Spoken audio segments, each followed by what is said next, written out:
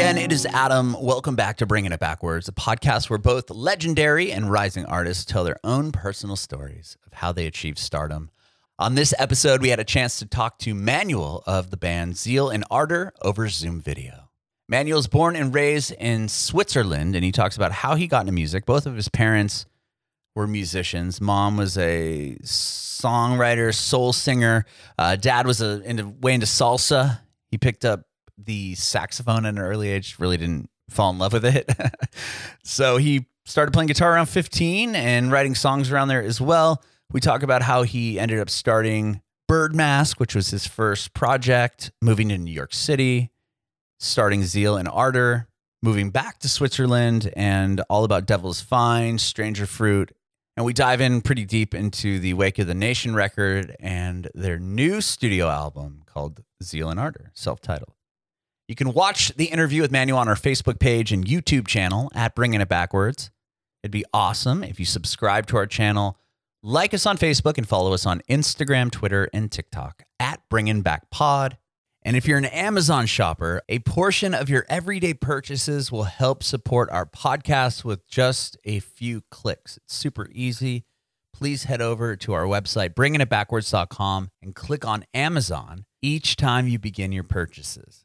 Those few extra clicks will help keep our mission of providing a platform for both legendary and rising artists to tell their personal stories on how they achieve stardom, so that all artists and music enthusiasts have access to meaningful and memorable advice that will help inspire their own musical journeys. To recap, please head over to bringingitbackwards.com and click on Amazon before you make each and every purchase, because a portion of that purchase will add up in a big way to help support our mission. Thank you so much. We'd appreciate your support if you follow and subscribe to our podcast, wherever you listen to podcasts. We're Bringing It Backwards with Zeal Ardor. This podcast is about you, your journey in music, and how you got to where you are now. And obviously, we'll talk about the new stuff going on with Zeal Ardor. Sweet. Cool. We start off always where you were born and raised. Where were you born and raised? I was born and raised in Basel, Switzerland. This is where I live now. It's like at the border to Germany and France, so I can get fancy bread, fancy beer, and fancy cheese, all within like a stone throw. Really? Yeah. So you could just go, and from what I grew up in San Diego, which is literally on the border of Mexico, and going back and forth from the United States to Mexico is nowadays it's always been somewhat of a nightmare. You know, you come back and forth, and the border is always crazy. But I've never been to Europe because I'm not well traveled and I need to get out there. But from what I understand is you could just cut into France and then Germany, right? Like without even talking to anybody.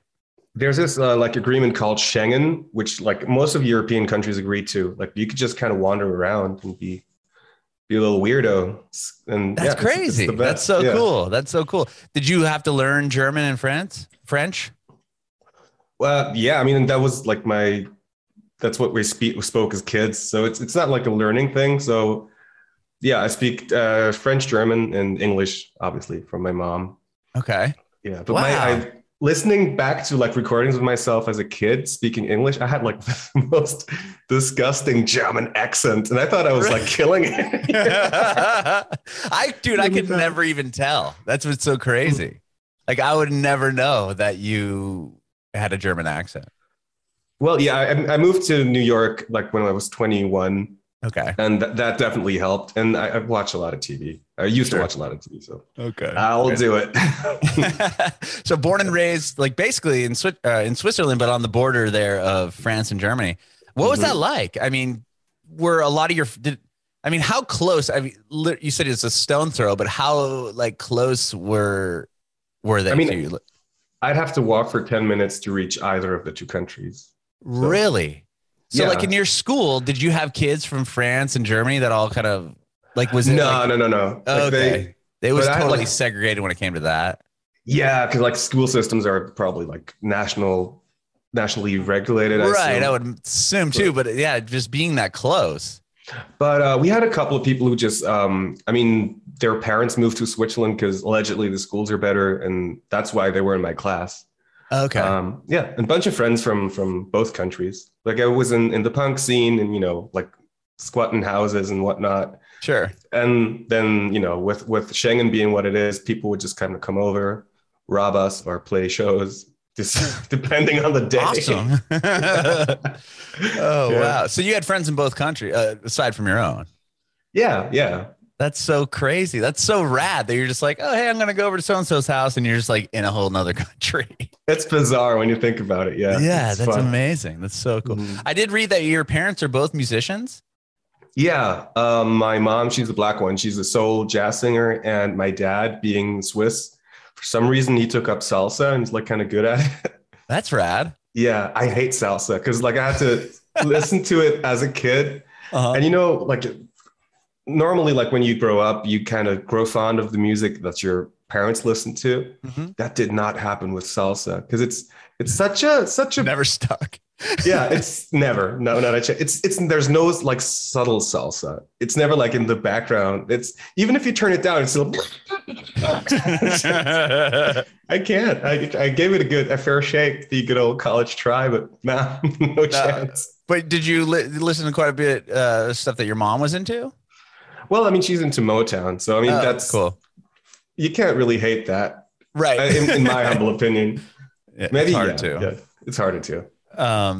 So that's cool. So were they influential on you, as a musician growing up, or supportive of you? Did they want you to like get in piano lessons at 5 or anything like that? They made me play saxophone when I was like 7. I absolutely hated it. Really? But, yeah. And then like I got into metal and punk and stuff, and then I started playing the guitar.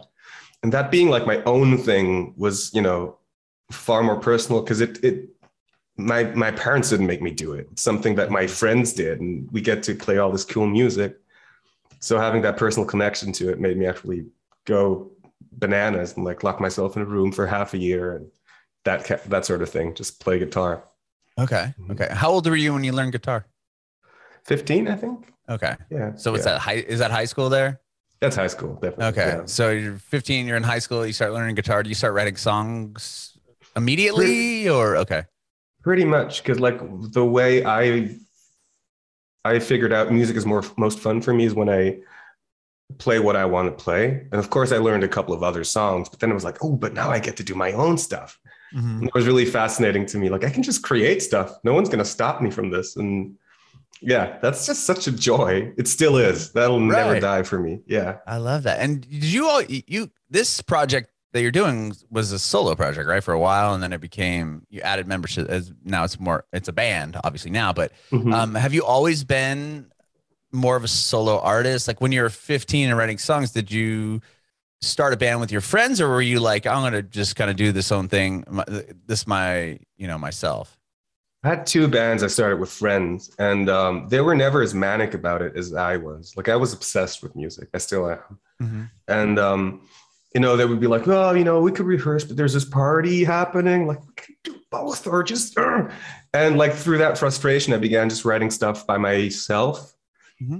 And that mutated into a project called Bird Mask, which is like pop songs and like folky experimentation stuff. And from then on, I kind of figured I just might as well do whatever I want. Okay. Bird Mask started when you were still living in Switzerland, or were you? Yeah, I was like 19-ish, something like that. Yeah. Okay. And were you playing shows? You talked about going to like, local punk clubs or whatever. And would you play shows yourself? And would you play in all 3 countries? Is it like that easy that you're like, oh, I'm going to go to France and play a gig tonight, and then tomorrow we never got that good, I think. Okay. Like, we would have loved to, but no, we weren't that good.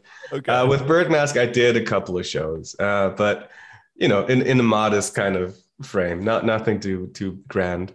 Okay. Yeah. And did Bird Mask continue when you made it out to New York? Yeah, it kind of came to its fruition there. What took you to New York? I just wanted to make music. So I had this great setup where I could live with this musician guy, like a blues dude. He had like a brownstone in Harlem. And he said like I could live there for free as long as I mix his records. So interesting. Yeah, because what I did is I just went to studios in New York, just like bringing coffee and like, what the fuck are you doing in there, like trying to steal knowledge and know-how. And through that, I grew probably not rightfully, but confident enough to mix other people's stuff. Okay. And that's how I got into that deal. It was good. Wow. So you didn't go to school for audio engineering or anything like that? Nothing like that. No. So how did you just knock on the doors of these studios and they're like, hey, can I come in and like shadow you? Like, how do you even get involved like that? I think like when you're 21, you're so like dumb and bold that you can't do that. Like thinking of it now, I'd never have the guts to do that. I think. Not sober. Yeah, it's pretty bold, right? Just be like, hey. So then you start just picking up knowledge from people that ended up being nice enough to show you the ropes a little bit. Exactly. And like eventually I, bring cables and stuff like that, but it never really got anything more than that. But yeah, that's how it all began. And that's how I was confident enough to say, I could do this, which I couldn't, but still thought I could. So you end up mixing these guys' records and he must have liked what you were doing. Did he? Yeah. I mean, to have a brownstone in Harlem, was he pretty well off? Like, I don't even know what that would mean. No, it just had that from, back in the day when no one wanted to live in Harlem. So yeah, he was quite old. So okay, and then he was still just writing music, and he would send you. You were living there, and you just mix his records, and that was kind of the deal. Yeah. Wow. And you were always working on. When did you switch from doing the Birdmask stuff to Zeal Ardor? That was like a couple of years into the New York stint. Like I think 2014 is when I put out like this first EP that I scrubbed from the internet successfully. Yeah, it was like around then. Because I kind of grew bored with the whole pop thing, and I figured like just make the weirdest music that only I will like. And turns out like when you're just doing stuff for your own sake, that joy that you take from it is infectious. People smell bullshit. Like when you, I'm going to make a pop song that sounds like what everyone likes right now. That's always going to fail. Like in my experience. And just, I completely agree with you. Or if you're trying, if you're forcing it, it's obvious. Yeah. It's that interesting. Took me long. Yeah. To recognize that. Yeah. Yeah. I actually interviewed somebody yesterday that had a big TikTok song. Right. And then she has an EP coming out, and we were talking about the TikTok song, and I'm like, do you like try to chase that? Like now, that worked on TikTok, the rest of the record, are you trying to write the next TikTok viral song so your new fans will enjoy that? And she was like, like I was trying to do that right away, and then it just didn't sound right. So I think it's the similar situation where it's like you're doing something for you, and obviously, and people are attracted to that because they know it's authentic. Yeah. But that took me so long to recognize that. And I'm happy that I finally did. But yeah, it's I really wish a lot of more people would just do what they want to, because it's a win-win for everyone. Like the person creating the music has more fun. People enjoy that sort of music more because it's just honest. And that's just palpable, I think. When did you put out that record you scrubbed from the internet? 2014. Yeah. Okay. So you put that out, and was it getting traction on? Where'd you put it? Like Bandcamp or I put it SoundCloud or something? Bandcamp, and I think I remember my mom buying it like out of pity, like you're like, I got a sale. Oh wait, that's my address. Yeah. Great, honey. That sort of thing. And then I went like back to the drawing board because I really liked the idea of those two genres melding, that being like black metal and like African American music. And then I kind of I flew back to Switzerland for love. That didn't work out, but then I was emotional enough to make more music. So while you're in Switzerland. Yeah, and that's when I wrote The Devil Is Fine record, which got traction because of, I think Kim Kelly, who wrote for Noisy back in the day. She tweeted about it, and then like Rolling Stone put it on like the most promising albums of the year so far list, which was like, wow, how the fuck do they know me? And yeah, that's when it all took off. okay. Basically. And once that happens, I mean, you're getting press, obviously Rolling Stone, right? Do record labels come at you at this point, or what? Like when that happens, like how did that, change your career? A lot of record labels did come. Dubious stuff too, like what, like that movie scene of the shady like record exec coming at you, like, yeah, I got a deal for you, kid, but you gotta sign off this. Look, Yeah, I think I was really lucky to not have that happen when I was like 21 or something, because I would have signed everything. right. Yeah, but because you want to just be in the industry, right? And you're like, Yeah, okay, well, I'll do whatever I happening. can to be a musician or an artist. Exactly. But luckily, I met David, who's here also in Switzerland, who has a record label, and he set me up. Like he broke everything down, and even like when other offers would come in, he's like, look, this is your situation. I'm just gonna lay it out for you what this actually means, and this will probably be not a great idea because of this and this. And like through his transparency, I got to make really good decisions. But yeah, it was. You said David? Was that He's my manager now. Okay, sorry. He stuck the landing. No, he's. Yeah. Okay. So he was just was he managing other bands in the area, and how'd you get to know him? Yeah, I was looking like I was just Googling who's doing stuff in Basel, and I just kind of came across his name, like, oh, might as well write him. Mm-hmm. He was on board. He helped you. Yeah, but he actually, we planned to do stuff with Bird Mask, and then like 2 weeks after we got into contact, the whole Zeal Ardor thing blew up, and it was like, well, guess we're doing this now. Oh, so were you still kind of doing Bird Mask when you started Zeal Ardor, and then with the Rolling Stone and everything else that was happening, it was like, okay, well, we're gonna go this way. Yeah. So you're still writing the pop, like the pop-ish music at the time still? Yeah. I mean, I never stopped that because I get bored easily. And I think if I'm, it's going back to the like frustration or like I'm not feeling the song thing.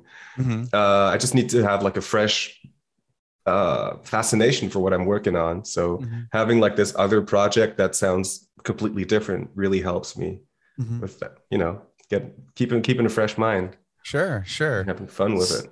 So you end up signing a record deal with David? Yeah, with David. His help, obviously. Yeah, and a UK-based label called Muka. And they were also really funny because they actually do like mostly electronic music, like electro swing, Caravan Palace and stuff like that.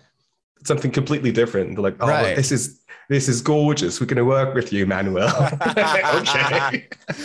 I love your accent. That's so good. That's so funny. So they sign you, and they put your record out, and do you have to play shows at this point? And you're like, well, it's just me. What? Well, at the point I was like, yeah, it was still just me. Like, oh, this is great. So I just do records, and then people sell them, and this is a fine setup. And like soon enough, like festivals come. Like, okay, so when are you going to play at our festival? I'm like, wait, that was never part of the intention.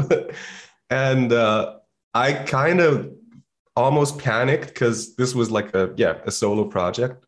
Mm-hmm. And then I just asked a couple of friends of mine from Basel, Switzerland, if they want to do a show. Like I have a couple of things lined up. Like this is a weird like metal thing. It's just kind of oddity. So we have like 4 shows lined up. Would you want to come? These are cool festivals. And they're like, yeah, sure. And so now we did like something like 350. Whoa. Yeah. And I was so lucky with who I asked, because it's just such a good group of people. Like as soon as someone's like pissed off, we talk about it. There's no like shitty, toxic bullshit. Yeah. Couldn't have been luckier with these people. Yeah. And they're still in the band now. Mm-hmm. What year did they come in, or when did they get involved in the project?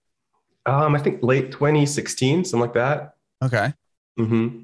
So you didn't put it, but you didn't put a record out with them on it yet, or was that the newer stuff has them on it? No, it's just all still you. It's all me, except for the drums, because my body's too dumb to figure out all those things at the same time. Wow, that's incredible. So it's still all done by you. That's rad. I saw on your Wikipedia that you guys offered like free merchandise to brand your logo on people. Yeah, well, I'm curious because it sounds like when I read I don't know who writes the Wikipedia and if it's even true. I don't want to give my idea away, but I think it would be cool to have a show about just going through Wikipedia with an artist and like really debunking all the stuff that's wrong with it. That would be rad. But it said that you kind of did it just because you didn't think anyone else would actually bite and do it. Yes. So how does that? So how did the word get out that you're doing this? Did you put it up on like social media? Like, hey, we're going to offer, and what was the prize? What's the free merch? Like a t-shirt? You get to choose. I mean, at that point, like, come on. No, that's what I was wondering. What was that? Like, how do you bait them? Like, you're like, all right, if you brand my logo on you for life, I'll give you this t-shirt. Here's the thing. We didn't advertise it. Like, we had our merch table, and next to that is like this branding iron and like a torch, right? So people are like, oh, what's that? And we're like, yeah, this is no one, obviously we never persuaded someone to do it, but we just said, like, if people get brands of the logo, you can have whatever merch you want because you're, a servant now. We put it like that. Okay. And for some reason, 8 people are like, oh, that sounds brilliant. That sounds like a great decision. We're all 8 people on the same day. No. Okay. No. Was it like one a day, like one a show or something? Something like that. I think I think one night we had like 3 people. And that was also the night when I figured, okay, like this can't go on. Like I don't have a great team of lawyers at my disposal. Oh man. I mean, it's not even a tat, it's a brand. Ouch. Yeah, it hurts. And what I also learned is like the whole like smelling sensation of it. I thought it would be like maybe charred meat. And it makes sense, but it still shocked me when I noticed it's just burnt hair mostly. Oh yeah. Yeah. Yuck. Yeah. Wow. And then what do you just wash the thing off and go to the next? I mean, it's sanitized because it's super hot. Right, and we just kind of tend to the wound. Just, look at the person. Are you okay? Because you just made a terrible decision. And Where were the brands? Were they all in the same spot? I know I'm kind of going off on this, but I'm so curious. Most people went for the back, which is a terrible. It's a bad idea because you have to wear a shirt and even a backpack, in normal life. So you have like this open wound. Some people went for the thigh, where the skin is also like kind of thin. It's never a good idea. Like there's no scenario or place in your body where like, okay, there's fine. This is a great spot to get a brand. I would think somebody would want to do it here, but like that's so blatant in people's face. But I guess if you're willing, you have a tattoo around there. You have a tattoo around there. You know that it's not gonna feel great. Right. Actually, the worst is like here, man. This is brutal up here. Yeah, I have like one here, which is also. I heard the ribs is the worst, and that was like the trend for like girls were getting like little pieces like on their side of the rib cage, and my tattoo artist at the time was like, that's pretty much one of the most painful spots you can get it. So I thought that was pretty funny. But okay, so people were doing this brand, and you just give them the merch, and then it was like, okay, we got to stop this. Well, the reasoning for it is like, you wouldn't want to get this brand because if you blindly follow like a band or anything like that, you might as well just get a brand because you don't know us. You're projecting so much into it that you're kind of blindly following. And that was like the ooh, I'm an artist intention behind it. But after 8 people, it's like, this is going to get out of hand. And I mean, it's not a nice gesture to them. It's like they're part of the joke, Mm-hmm. So like ethically, I couldn't really continue it. Right. Also, like I was thinking about like, they might sue the fuck out of me someday. Maybe. Yeah. Well, from what, 2018 to 2020 when the pandemic hit, you didn't put a record out, right? We put a second one out, yeah, called Stranger Fruit. And Oh, you did. Okay. yeah, Oh, you did. Oh my God. You did that in 2018. I'm so sorry. all good, all Tell me good. about that record. Tell me about the record. Well, pale in comparison to the new. No, it's it was like my first actual record. I went to a studio and like, worked with a producer who kind of had like the Rick Rubin approach of like just discussing things like, what's your intention with this line, and are you sure about this instrumentation?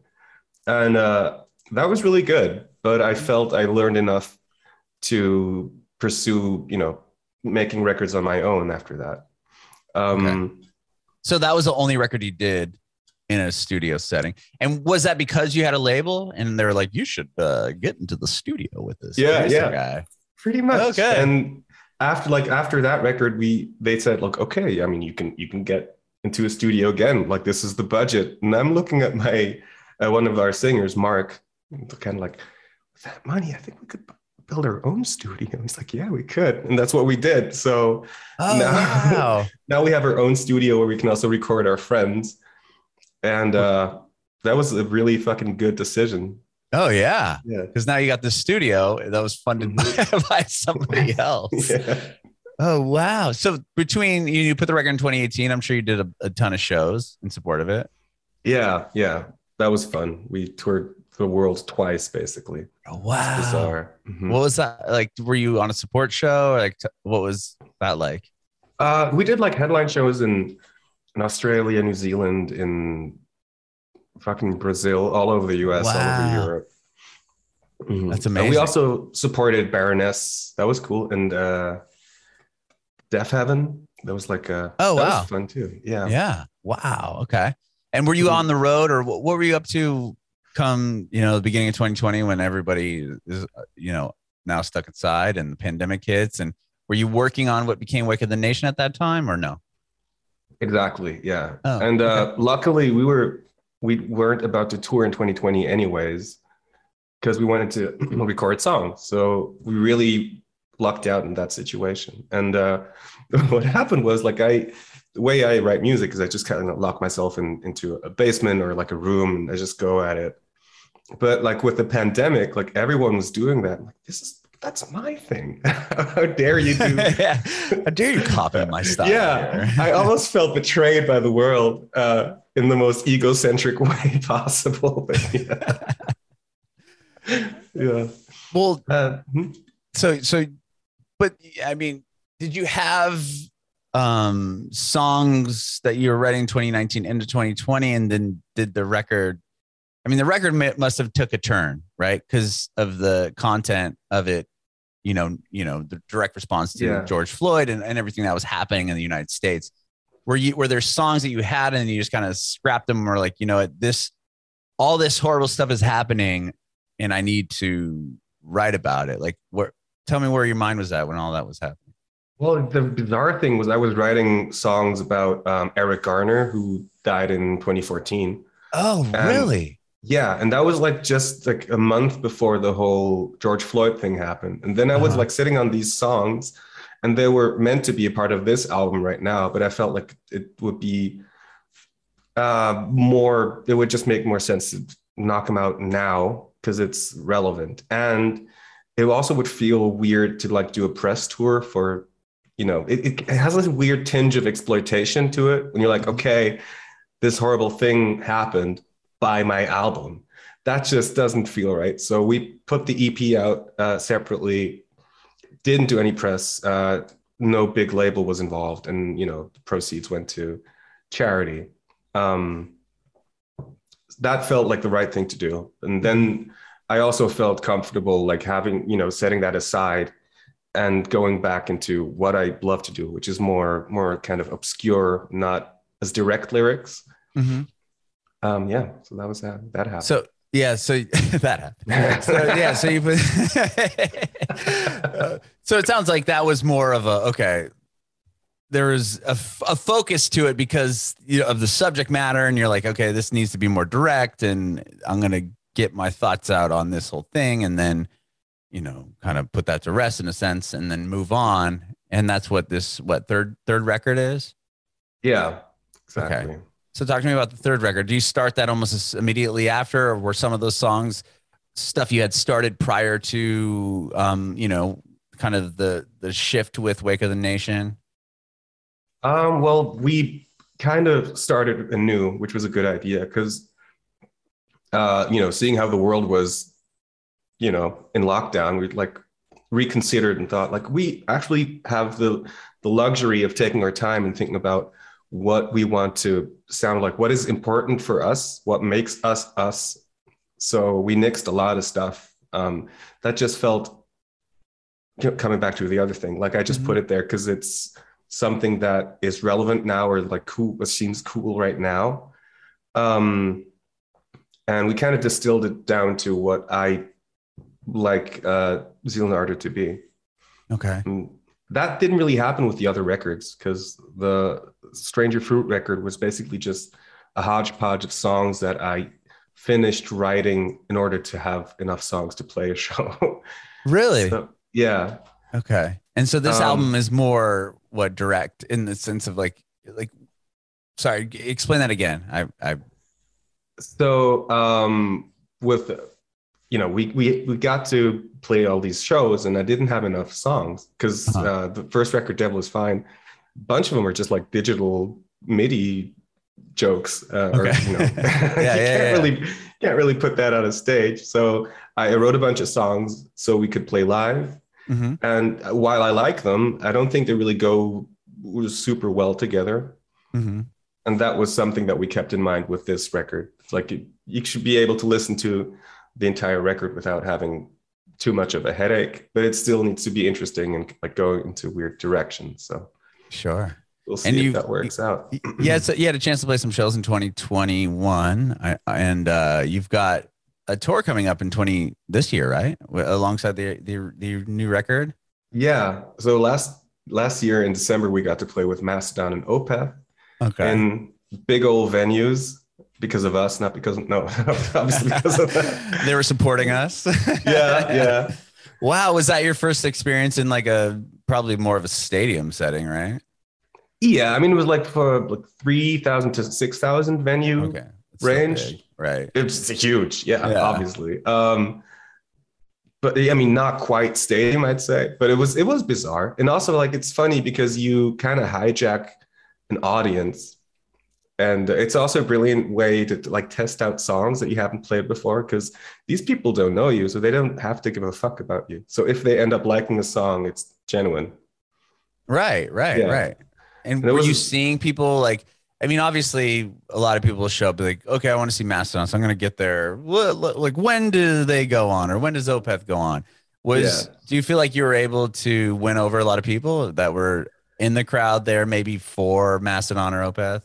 I mean, it felt like it. We played that. The coolest thing was we played the Grand Ole Opry as like an opener. In Nashville?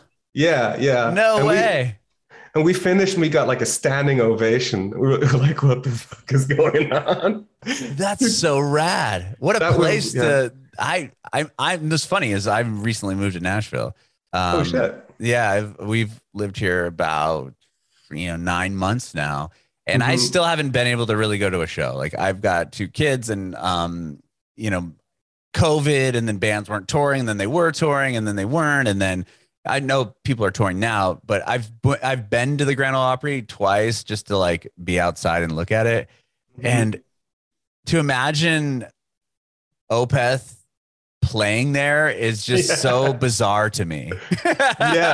It was. Also like in the dressing rooms, you see all like the pantheon of like country royalty, like there's posters and like, photos of them, like, what the fuck are we doing here? But I mean, it seemed to work out. But Nashville is a riot. Like we got there at 11 a.m. and there was bands playing, and like not just, in every restaurant, I guess there was just like live music.